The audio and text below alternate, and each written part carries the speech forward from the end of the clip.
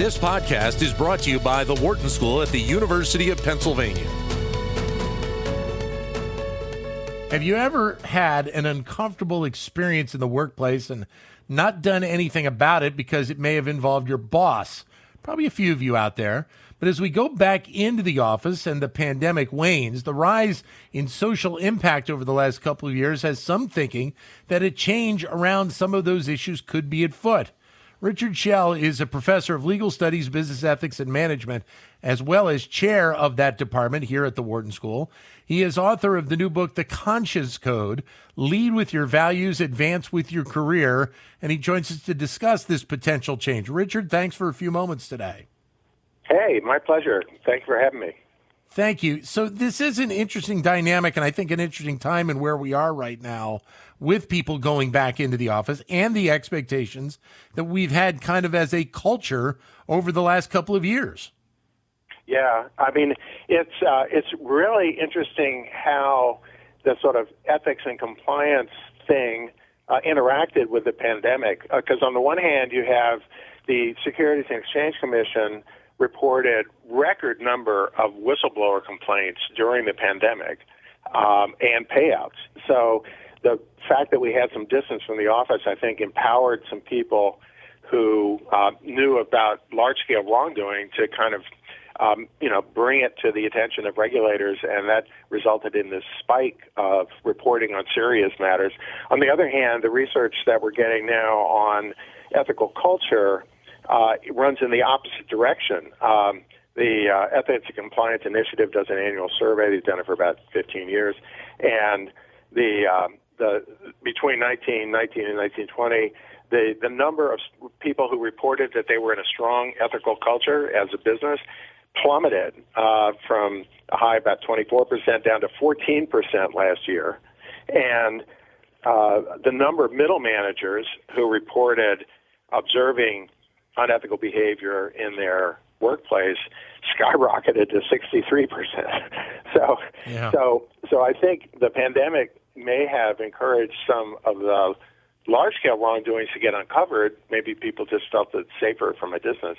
But on the other hand, I think a lot of people were misbehaving in ways that could be observed, maybe slacking in some way or engaging in conflicts of interest or various kinds of nepotism or unethical behavior in it, and people saw more of it. And so now we're going back to the office. I guess the question is, which of these two trends is going to be the dominant one? Are we going to see people more willing to speak up when they're in person about little things, the kind of everyday stuff that makes the workplace toxic, and maybe then a reduction in some of the large-scale fraud reports, or what? It's going to be I think everybody's tiptoeing back to the office in various ways, shapes, and forms, but how the ethics part is going to interact with that, I think, is a really interesting question.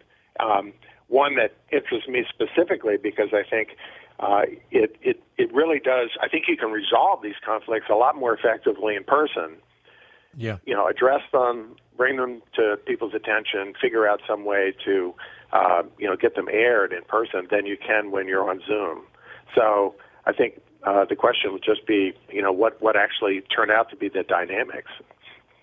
So that being said, then, with what you talk about in your book, if you can, talk to us a little bit about that and how it can be potentially impacting some of these decisions moving forward.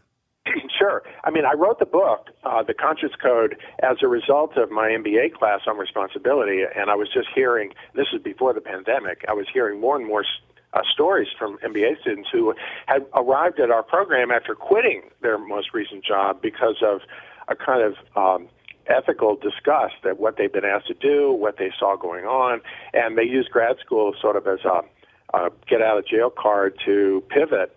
Of course, that's a pretty expensive card to play, and you can only play it once, even if you have that opportunity. So I wrote the book to try to help people think more systematically and more strategically about how to stand up as a person of conscience, do it effectively at work, and protect yourself at the same time. And I'm principally a negotiation and influence scholar. That's my main thing. And so I brought all the stuff I know about effective influence, persuasion, and negotiation to the problem of value and ethical conflict so that people could do it more effectively. But my premise was definitely not a pandemic.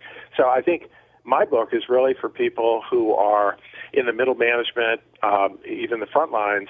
How can they better enact their values, stand up for their values effectively? And I, try to present some very practical tools. It's kind of a 4-step process to think it through, making sure that they find allies really quickly and immediately in any process so they don't go alone, and looking at the politics of the organization as something that you really need to be able to suss out in the same way you would use your organizational intelligence to try to get an initiative through an organization that's just a strategic initiative. Exactly the same tools apply when you see wrongdoing and you're trying to make sure that the right thing gets done. So it's really an application of these well-known tools that we have with respect to managing internal politics, and how do you do it effectively when there's an ethical problem. Well, the expectation, I think, from a lot of people would be you hope that that those middle managers and those executives have kind of those dynamics in play, already. But I think the other part about it is the expectation that is now thrust upon a lot of those managers and people from the other members of the organization at this point. Yeah. It's going to be a renegotiation, I think, of who's got what responsibility for what as we go back in. And in general, the corporate office that's supposed to manage these kinds of conflicts is basically, HR on the one side, but more systematically, it's the ethics and compliance group.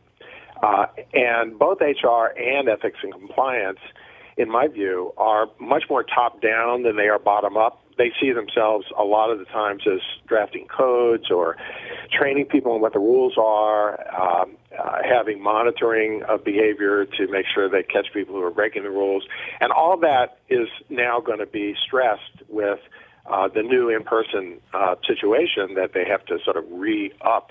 But in the end, I think this ethical culture is really where most employees would like to see the activities go. There's nothing worse than having every day be primarily dominated by anxiety and fear as the emotion that brings you to work. And that's what a toxic culture is. And an ethical culture is not necessarily everybody is behaving perfectly, but it's a culture in which people are really seeking ways to give voice to the things that they feel are wrong or that need to be addressed to make sure that they are prevented from going wrong. And those kinds of dialogues, the kind of openness and transparency that makes that happen, are bottom up. And I think it's going to behoove. We have a lot of Gen Z and millennial employees. I think it's no coincidence that I'm hearing more from millennials who've quit jobs because they found them ethically unsavory. I think Gen Z is coming along, and they're the next generation of our MBA students.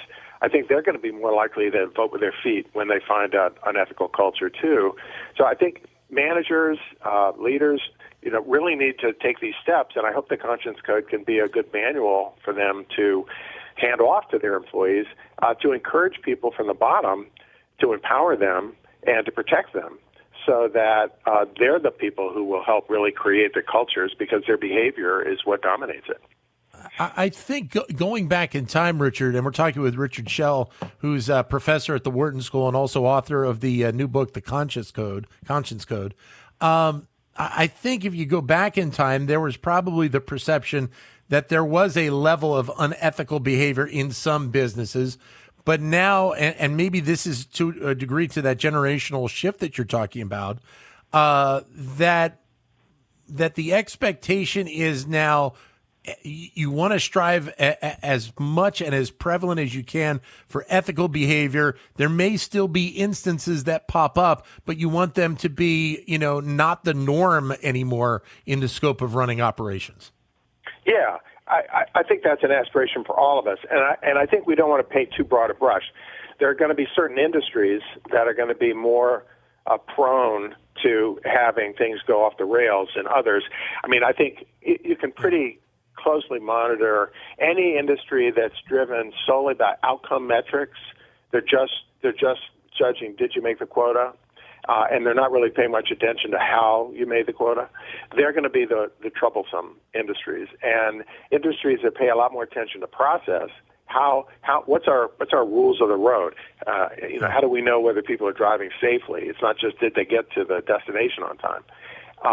Those are the cultures that I think people are going to be looking for to be more reinforcing and aligned with the values that they bring to the workplace. So I have this concept that I present in the book that I think is a useful way to frame it, because very often people talk about this subject and they get quickly to the concept of, are you a whistleblower? And the whistleblowers are the ones that really are responsible for doing all the hard work.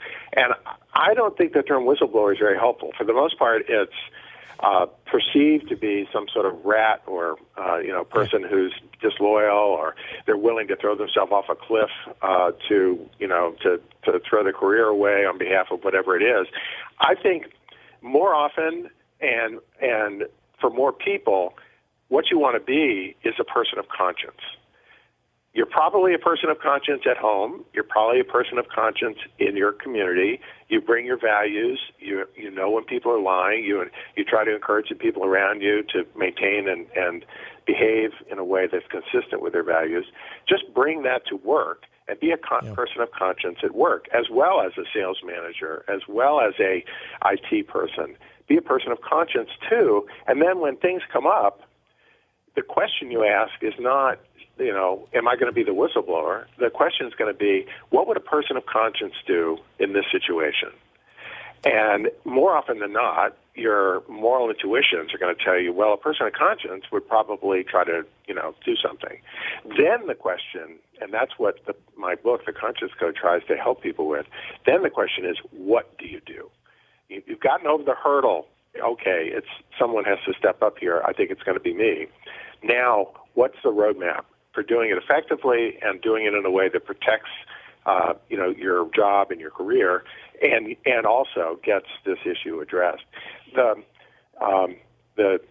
new world we're in, I think, is going to be a combination of in-person and remote, and that presents some interesting challenges for the interpersonal work that needs to be done. Yeah. Especially the foundation for all of this is trust. You trust your manager, you'll tell them something that they need to know about, the sales executive who's cheating on their sales reports and bringing false data in. You don't trust your manager, you don't report it, and then the firm has got phantom sales, and after a little while they've got a phantom quarter, and then they've got a bankrupt company. So I think a lot of this in-person stuff is going to be helpful for us, because it's in person that we build trust. I don't know about you, but I've done a lot of meetings online in the last year, and it's hard to build trust on a Zoom call. It's just very, very difficult to know how to read people. So I'm looking forward to getting back to work. I've got my first in-person class coming up this summer, and everybody's vaccinated. I feel great about it, and I think the students are going to be back in the fall. I think companies, if they handle this right, are going to welcome people back, but they're going to empower them to be people of conscience and to make the well-being of the ethical culture in their organization's job number one or two, as well as getting their work done. Richard, great to talk to you. Thanks very much, and I look forward to seeing you back on campus at some point here when we get back in the fall. Thank you, sir. Excellent. Thanks for having me. Take care. Thank you. Richard Schell. The book is The Conscience Code. Lead with your values, advance with your career. To keep engaged with Wharton Business Daily and other Wharton School shows, visit businessradio.wharton.upenn.edu.